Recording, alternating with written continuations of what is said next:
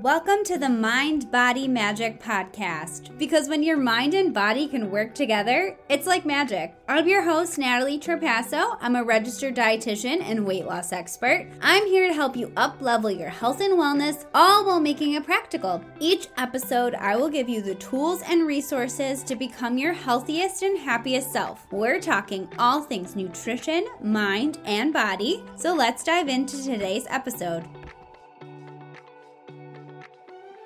Hello everyone, welcome back to the Mind Body Magic Podcast. I'm your host, Natalie Trapasso. If you're new around here, we are so happy to have you. Thank you for listening in. Today's episode is something that has been coming up a lot in my world, and it's about caffeine. Should you give up caffeine? Do you need to give up caffeine? If you follow me on Instagram or listen to the past podcasts on my hormone journey, then you've probably heard me say that I've cut back on caffeine a lot. And I just want to clarify something. Just because I'm doing something, or really anyone for that matter, anyone you follow on Instagram or TikTok, just because they are doing something does not always mean that it's right for you. You really have to take an individual approach to your health because everybody's body is different. That's really the benefit of working with someone one-on-one or even in a program, because you can individualize your health to what is going to work best for you. So that's just something to keep in mind as you're scrolling through Instagram. Like, you may not need to do all of the supplements being recommended or eating in a specific way. Especially those what I eat in a day videos, just please take them with a grain of salt. Some of those videos I've seen are just like really not great advice. This one time I saw this girl, all she ate all day was basically fruit. And I think there were like a little bit of veggies in there, but it was mostly fruit and fruit juices. So somebody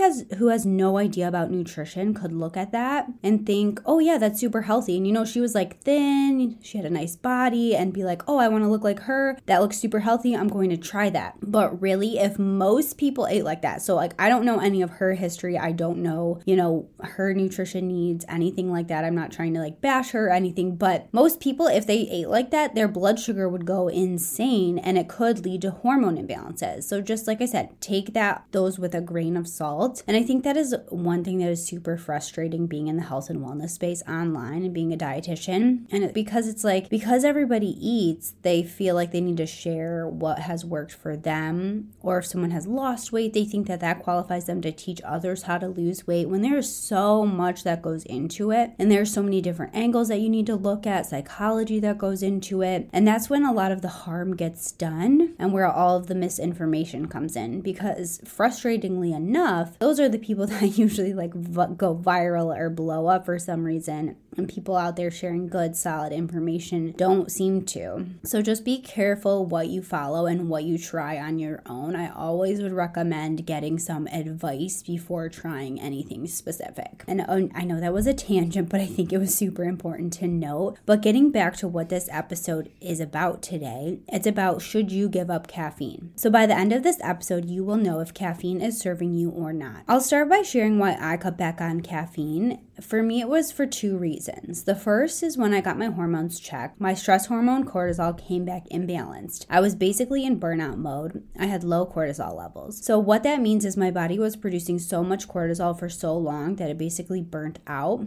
Now, I know I've touched upon this in the past, but cortisol is a major hormone that we want to be in balance. It's a necessary hormone for many functions in our body, so we don't want none of it, but we also don't want it to be overworking either. When our body is in a stress state, or if you've heard the term fight or flight, it can shut off other hormones. So when we get a stressor, and this could be a physical stress like pain or lack of sleep, or an emotional stress like going through a breakup, losing a loved one, or anything like that, our brain sends signals to our adrenal glands to release cortisol. The tricky part with this is that it's perceived stress. So anything you find stressful will spike your cortisol. So if you find flying scary, that's a stress for you. Or maybe you have a little social anxiety, going into a public situation can spike your cortisol. So when cortisol is spiked, it tells other hormones like insulin, thyroid, and leptin to go into storage mode, and it blocks progesterone from being produced, which can lead to estrogen dominance, aka what causes all of those period and cycle symptoms I've been talking about, like hormonal migraines, PMS, severe cramps. All of that is usually because of estrogen dominance. So stress can cause that, and it can cause fat storage,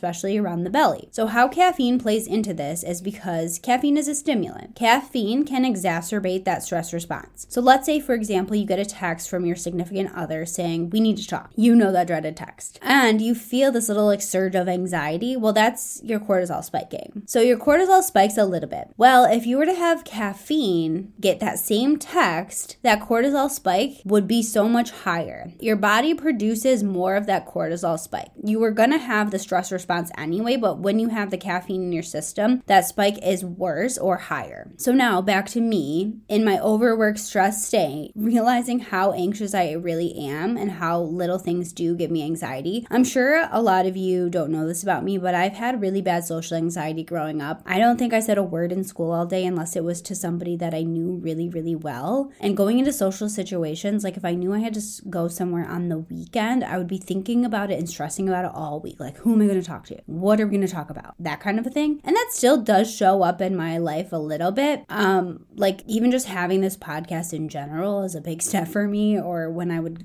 make videos on Instagram or TikTok. Like when I first started, I was like literally shaking in fear. I've definitely gotten much better, but still that does show up a little bit. So I have been just realizing how anxious I am and how anxious I do get at things. So does that sound like a person who should be having extra caffeine? No, probably not. So that was a personal decision for me. I had the imbalanced cortisol and I get stressed or anxious a lot. So I didn't want to add any more to it if I could help it, and I could. So I cut back on caffeine a lot. Now it's not 100% out of my diet. I still do have some like green tea or a cup of coffee every once in a while, but I was having anywhere from like 2 to 4 cups of coffee a day, plus sometimes an energy drink or a Diet Coke on top of that. So I cut back a lot from where I was. So for you, evaluate your life. Are you stressed or an anxious person? Do you have a lot of stress in your life? Then maybe you need to rethink how much caffeine you're having, which brings me to my next point. I want you to ask yourself, why are you having caffeine in the first place? What is your intention on having that caffeine? Are you relying on it? Because I was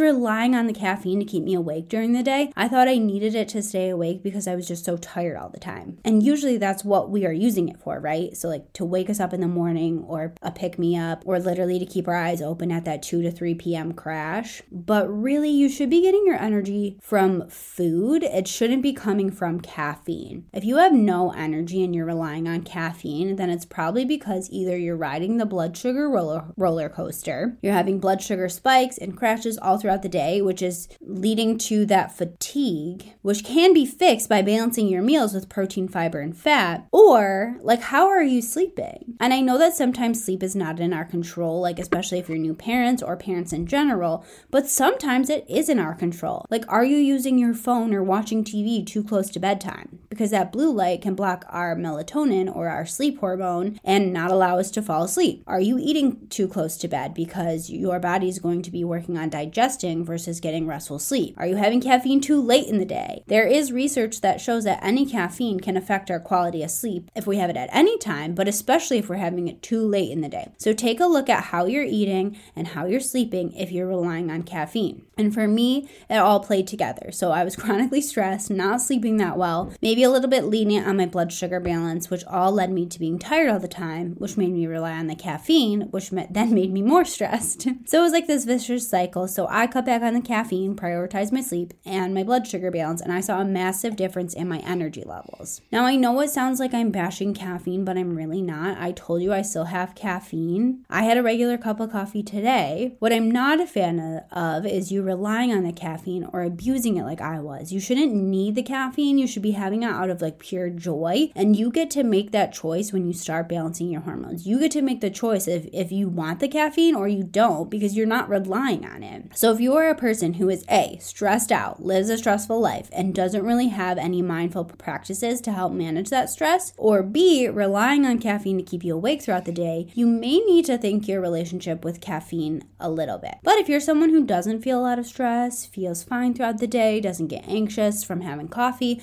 then you're probably probably fine keeping it in. I was talking to a client who was asking if they're allowed to still have caffeine. And that's of course never really the first thing that I'll address. My first step is that blood sugar balance because it is one of the most important and overlooked pieces of nutrition. So to them, we're going to address that first, addressing the blood sugar and keeping the caffeine in the back of the mind. So if they're going along, balancing their blood sugar, doing all the other steps that we outlined together, and they're not seeing the results that they want, then yeah, caffeine is something that we can address. And it can be as simple as just having caffeine with or after food, because that can slow down the absorption of it, or switching to a tea versus coffee, because tea is not as strong in terms of the caffeine content. And now I know a lot of people aren't going to go for that because coffee and tea are not the same. I get that. So yeah, maybe for you, it's just waiting until after you eat something to have caffeine. That might be all that you need to do. But another client, she's already doing the blood sugar balancing. She's a little bit farther along and having signs of cortisol imbalances like weight gain, especially around the midsection. Then yeah, for her, caffeine is something that we would address. Like I said, everybody is different. Not everybody needs to cut out caffeine. It is a personal decision. But if we bring this back to the cycle and cycle syncing, you might want to reconsider caffeine in your luteal and menstrual phases, since caffeine can make your period cramps worse. So period cramps happen when inflammatory compounds called prostaglandins build up in the uterus. So these prostaglandins are what cause the uterus to contract,